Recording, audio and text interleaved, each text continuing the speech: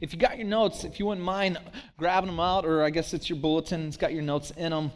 We're in this series, or beginning it today, called Unreligious. And if you don't know, if you're not familiar with Jesus or the New Testament, and if your only experience about really Christianity is what you've seen from afar, you think it's fairly religious. I mean, if you just kind of took a poll and you just looked at our current state of the way we do church, it is a religion. And yet, if you study the New Testament, in fact, you study the Gospels, and we're in the Gospel of Mark, what you'll find is that Jesus was distinctly unreligious. What you'll find is over and over, he clashed with the religious leaders.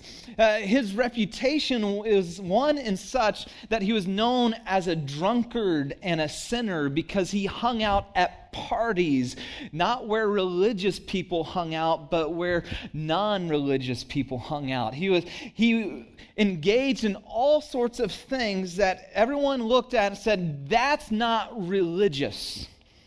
Jesus is distinctly, unequivocally unreligious. And yet, what's interesting, fast forward 2,000 years later, if we had to define and looked on the outside, what is Christianity? We might be tempted by what we see around us and say, well, it's just a religious movement.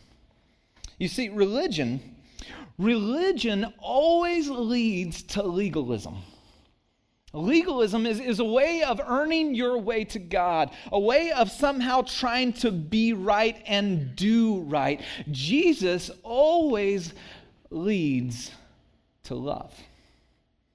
See, there was this common argument in the day, and they would have these conversations, the religious leaders and the priests and the scribes and Pharisees, and they would be asking, what is the greatest commandment? What is the greatest law? And see, Jesus wasn't anti-law. He just defined the law as really summed up in two clear commands.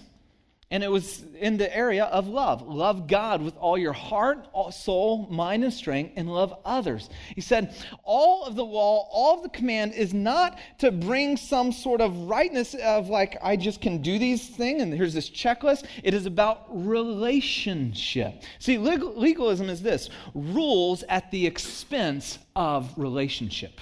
It is following rules at the expense of other relationships. I got my to-do list, and it's not relational, and I don't care where you're at. It's just about me and making sure I check off my list. And Jesus would say, it is not rules at the expense of relationship. In fact, the rules are for the sake of relationship. Love is the greatest command in the whole Scripture. In fact, it is the foundation for every single thing that God says throughout this entire book.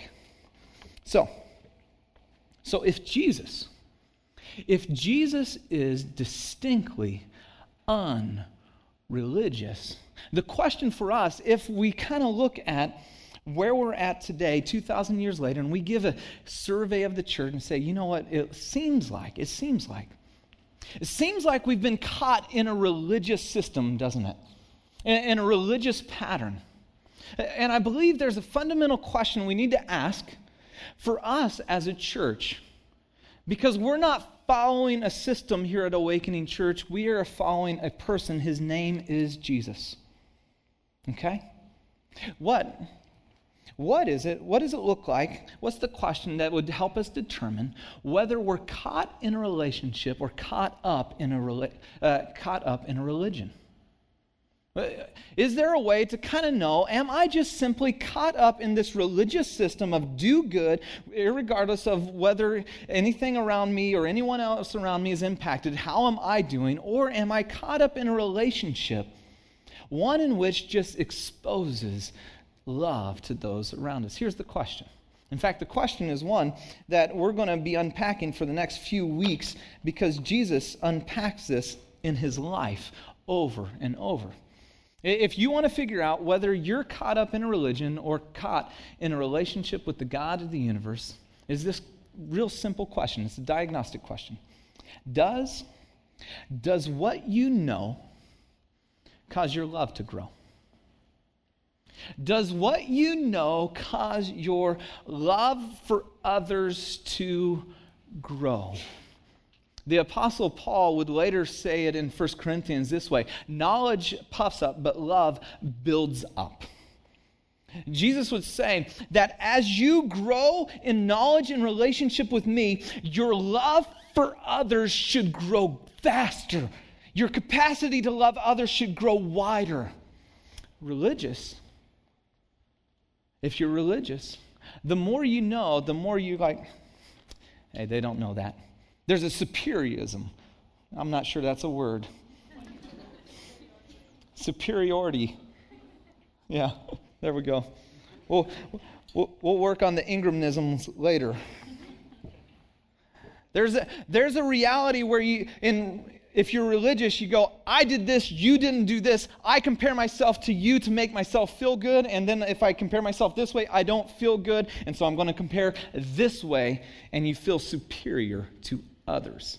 And your to-do list isn't to help and love. It's just to be better than the next person around you. Does what you know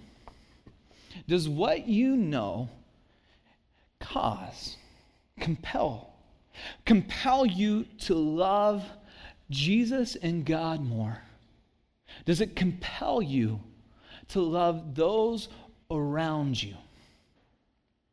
In fact, Jesus is going to answer this over and over by how he lives. In fact, we're going to study 7 different pictures of how Jesus says, what you begin to know about me is it is all about love. That I came that you would experience a life-changing relationship with the God of the universe. And in doing so, if you evidence by how you love others. And so when we study his life, what you'll find out is that he is compelled by love. If you got your Bibles, would you open them up to Matthew 1:40-45. Now, Jesus found himself in hot water with the religious leaders over and over throughout his time. In fact, all the way at the very end, they're trying to figure out how to kill him and eventually come up with a plan that succeeds. This is the opening story to what began for him starting this hot water, because he began to rock the religious system the way we always kind of defined right. Because religion really is about doing right, not kind of doing right, not necessarily being right. It's always about I got the standard. And Jesus said, hang on. How can you know all this stuff and yet treat people that way? The disconnect is way, way off. If you got your Bible, pick it up in Mark chapter 1, verse 40. A man with leprosy came to him and begged him on his knees. If you're willing, you can make me clean. Verse 41, filled with compassion, Jesus reached out his hand and touched the man. He said, I'm willing. Immediately, and he said, be clean. Immediately, the leprosy left him and he was cured. Jesus sent him away at once with a strong warning, see that you don't tell anyone, but go show yourself to priests and offer sacrifices that Moses commanded for your cleansing as a testimony to them. Instead, he went out and began talking freely, spreading the news. As a result, Jesus could no longer enter a town openly, but stayed outside in lonely places, yet the people still came to him from everywhere. Now, this story doesn't strike us as odd because we don't engage with leprosy. And the Greek word leprosy here can mean what we're often diagnosed today as leprosy, the skin ailment, and it represented a whole wide array of different other diseases. They didn't have the specific diagnosis. In my studies, I researched leprosy, and in fact, I have notes here if you want to really, there's nodular, tubercular leprosy, and as I researched it, it made my stomach I'm not going to put you through that, okay? I'm just not going to do that. But it was one of those incredibly painful diseases. We still have it today in third world countries. and is one in which your skin just began to rot or bubble up.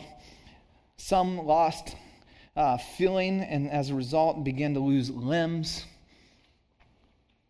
But the big importance of this was in the area of the religious and social implications. New Testament scholar David Garland writes this: anyone who had suspected signs of leprosy was brought to a priest for examination, who alone could pronounce that he or she had the disease or that he had been cleansed from it.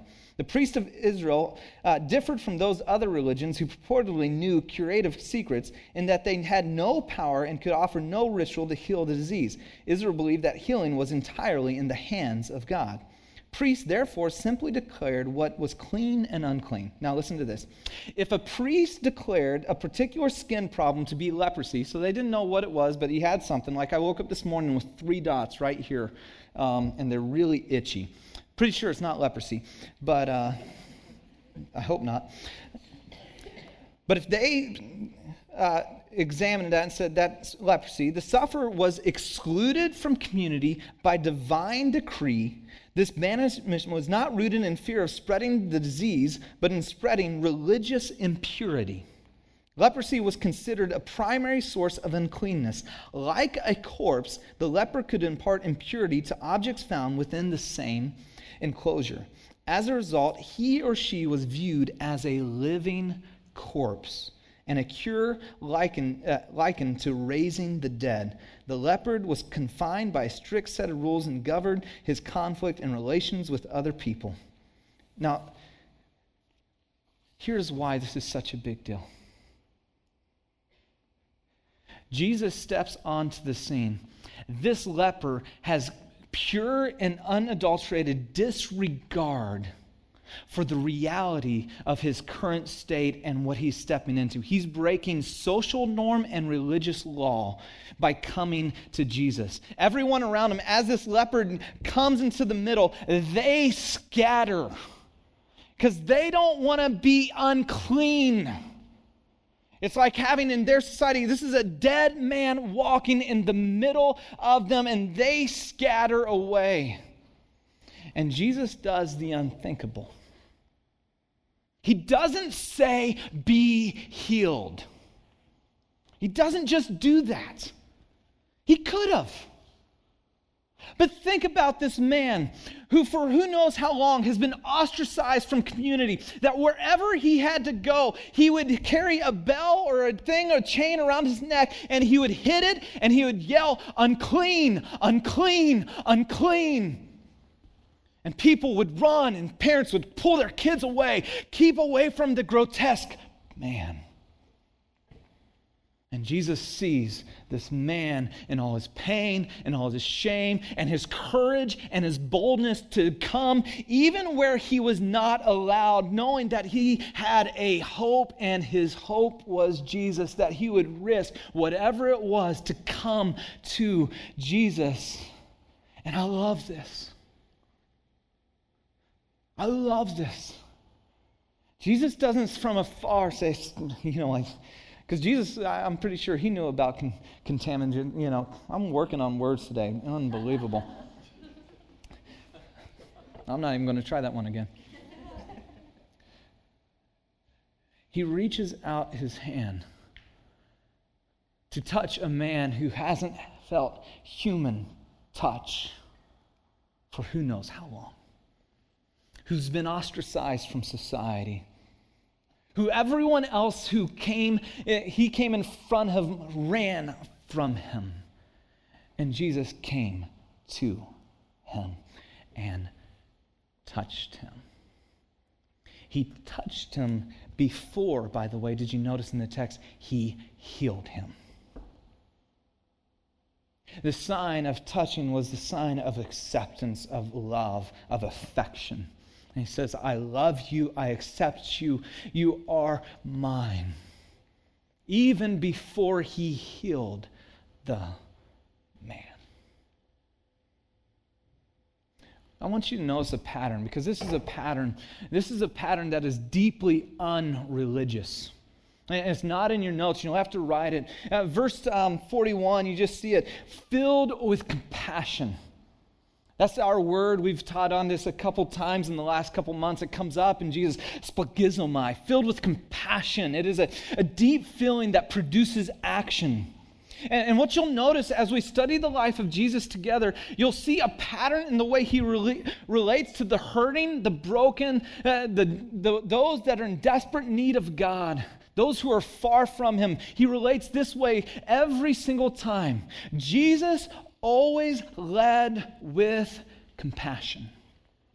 That was his starting point with the hurting. That was his starting point with the broken. That was his starting point with those who were far from him, with the adulterer, with the drunkard, with the partier, with the tax collector. It didn't matter if you knew your need. He always led with compassion, not condemnation. Now watch this. Verse 43, then Jesus sent him away at once with a strong warning. Now, do you notice what he does here? He unpacks in this section, see that you don't tell anyone this, but go show yourselves to the priests and offer the sacrifices that Moses commanded for your cleansing. Jesus always led with compassion, and then he followed with clarity. See, he didn't abolish the Mosaic law, the Levitical code of what a leper needed to fulfill in becoming clean. He said, fulfill it to the T. Go and do what you know is right to do. Rough translation here. He meets us where we are at, gives and extends complete compassion that brings healing, and then follows with clarity.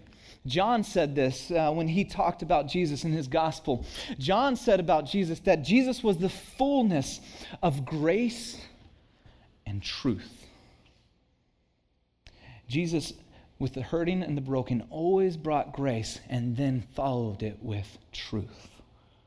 See, some of us want one side or the other. And religious people are always about clarity, always about being really, this is right, and why didn't you get this? And they hammer you with truth, and it's over the head, and you're just like, I'm already broken. I'm already leprous. I'm already hurting. I don't need to be hit anymore. But religious people constantly move with clarity first, and Jesus says compassion first. But he doesn't leave us there, because some of us like the compassion side and the love side, and it's sweet and nice, but never deal with the hard reality. Say, no, there is a right and wrong. No, there is consequences to our sin. You know, in this day with the leper, the widespread belief, and this was among Jews and among the Gentile world, was that your sickness was a divine punishment. It was consequence for your sin. And so people wouldn't reach out to people who were sick because they were getting what they deserve. And Jesus flipped that and said, let's not even deal with that. Let's deal with the hurt and the brokenness, and then I'll follow with the truth. Jesus' response to our brokenness is deep compassion, not condemnation. I don't know where you've come from. I don't know what you've experienced. But what I do know in the history of modern church, unfortunately, we led with clarity instead of compassion. We've led so much of this is right. And yeah.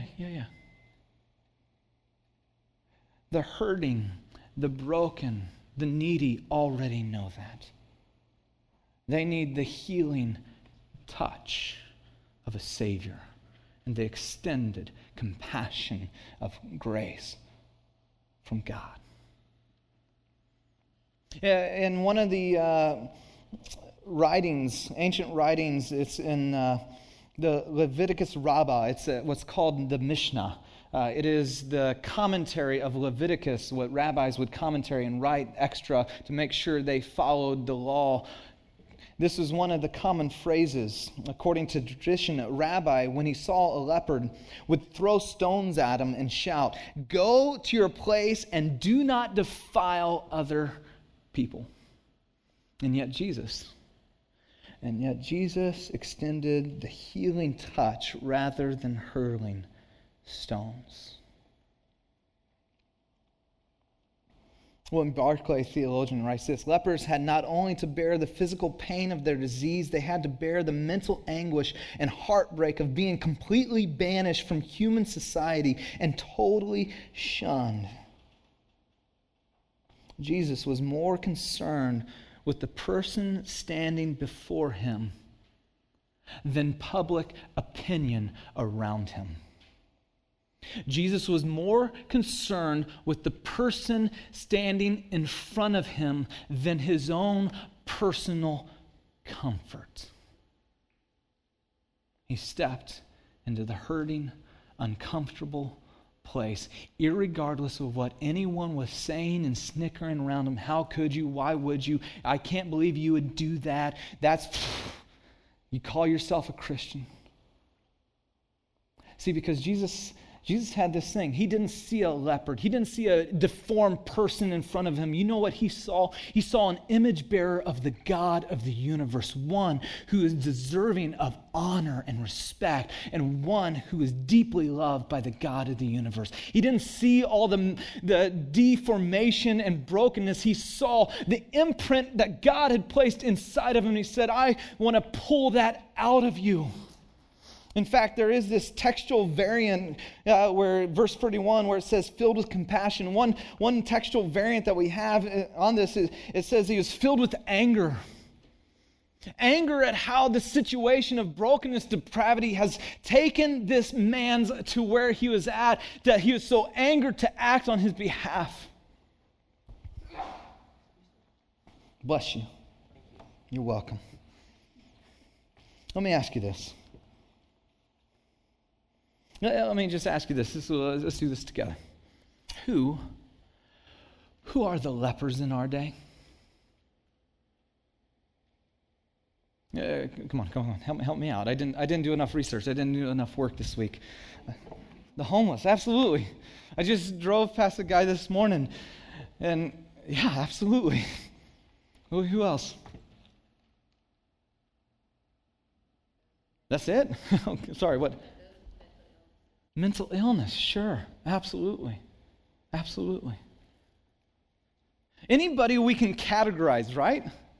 The minute we put them in a category and we name them, it all of a sudden dehumanizes them to the point where we can treat them otherly human. Did you catch that? Okay, that was good, by the way. I want you to catch that. Because we name people all the time. And as a result, it devalues and dehumanizes and takes away the image of God in them. And if you think we are above it, we just have to look back 20 years. Because one group we didn't mention because it's a little hard is the LGBT community. And it's an area where the church has done a terrible job because we named them and didn't see the God image imprint in them. Just think back, if we're talking about even the text and leprosy. In 1981, there was this disease that was discovered, and they didn't know where it came from or how it was working, but it began to ravage a certain part of our society. And as it ravaged this certain part of the society, it ravaged gay men. And it began to become known as the gay disease. And as a result, Christians did nothing. Step back and go, you got what you deserved. Sinner.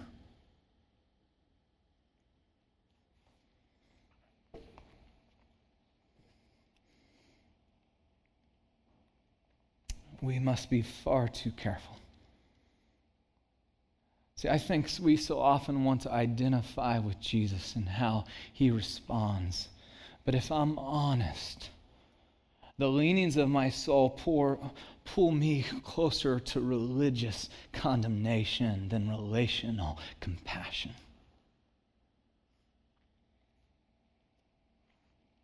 Who in your life are those God is calling you to extend compassion to? In fact, just do this for me. Write it down on your paper now. Just take a second. Who is the person in your life God is calling you to extend compassion to? Who is it that you perceive as defective, malformed, religiously inferior? Who's different that you've named that you can keep at a distance in it because it's safe or they feel unsafe? Who is it? Whose beliefs differ from you and so you keep them at bay? Whose behaviors are so beyond what you would deem norm or right, you wouldn't engage? Jesus' response to our brokenness is compassion. He always led with compassion. Yes, he followed with clarity, but he began with compassion, not condemnation. Now, how do we begin to respond as a church the way Jesus responds? How do we be that type of community? How do we become that type of church that extends grace and hope and life to the hurting and the needy? The first reality is simply this: we can't extend to others what we haven't first experienced. We can't give to others what we haven't received. If you've never experienced the compassion and the grace of Jesus, you cannot give it to others. It will be shallow and it won't last. It will be a good intention in the moment. It won't be a deep, deep conviction. To love the way Jesus loves,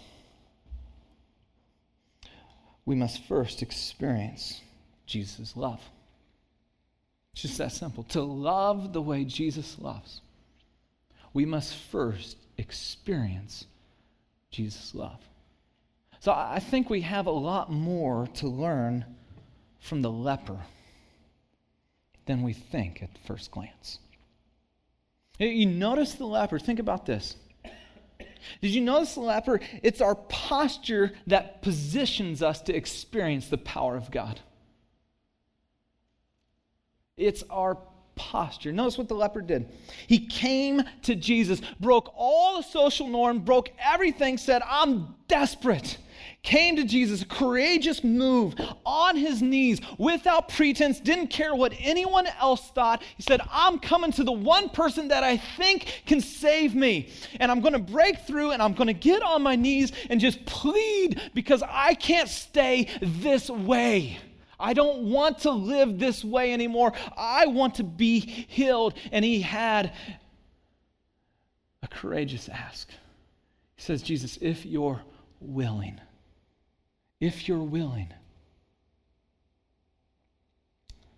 See, I think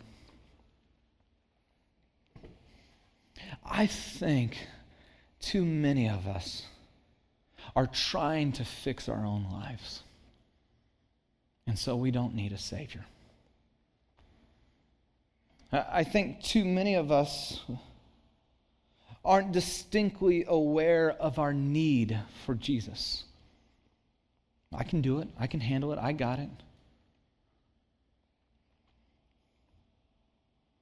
Far too many, I believe, think Jesus is simply a nice idea instead of a necessary deliverer I can't live without.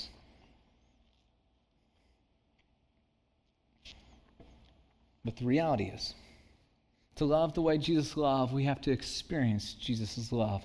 It's our posture that positions us. Coming before him, there must be an awareness. I am in need.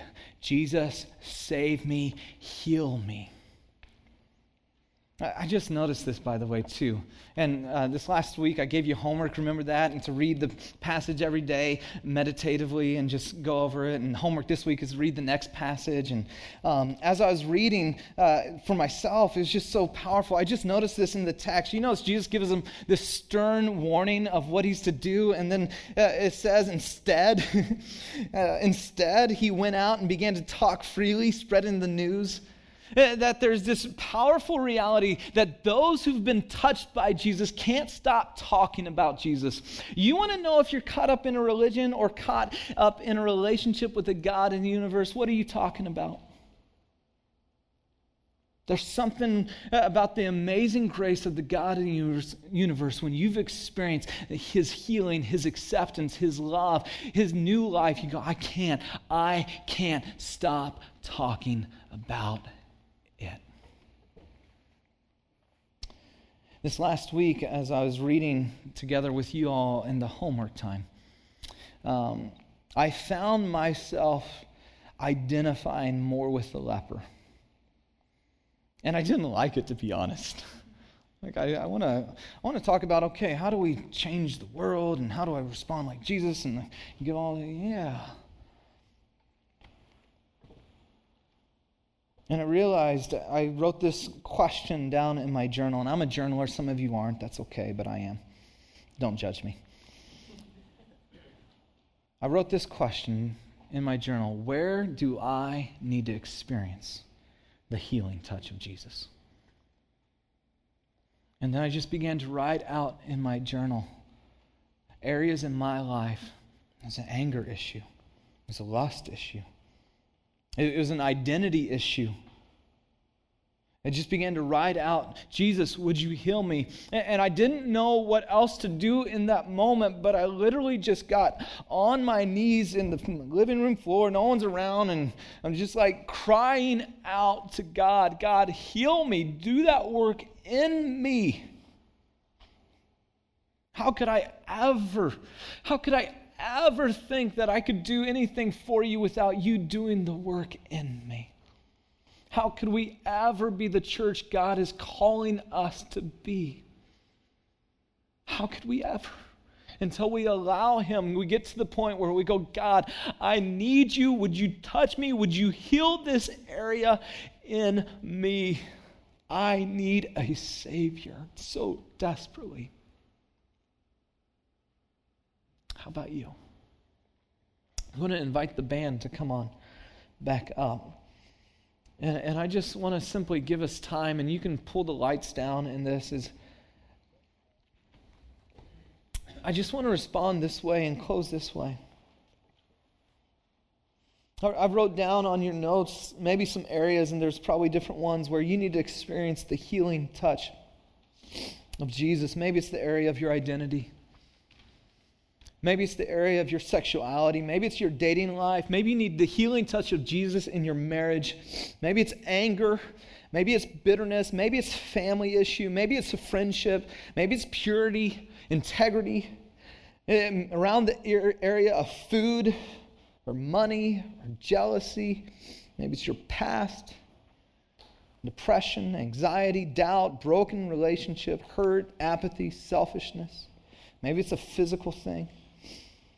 Maybe people's approval, shame, or addiction, or loneliness. Maybe it's your motives.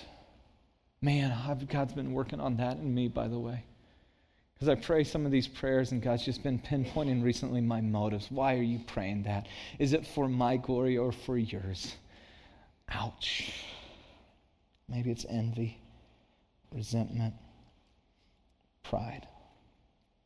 I read this quote a number of weeks ago. I thought it would be appropriate to close with this by Tim Keller. The gospel is this: we are more sinful and flawed in and of ourselves than we could ever dare believe. And at the same time, we are more loved and accepted in Jesus Christ than we ever dared hoped. And I just want to have a response time that would be, for some, a courageous move. And I just want to have a time where I'm going to invite you to spend time with him and pray and just go, God, I need the healing touch. And for some in this room, you need to go and get on your knees somewhere in this room and just cry out. And some, you need to have someone pray for you. And I'm just going to stand here at the front. And if you need prayer this morning, would you come forward? I know it takes courage. Would you come forward and just get prayed for? Jesus always led with compassion. You're coming to the God of grace, the God who loves you, the God who longs to hear your voice and bring refreshment to your life.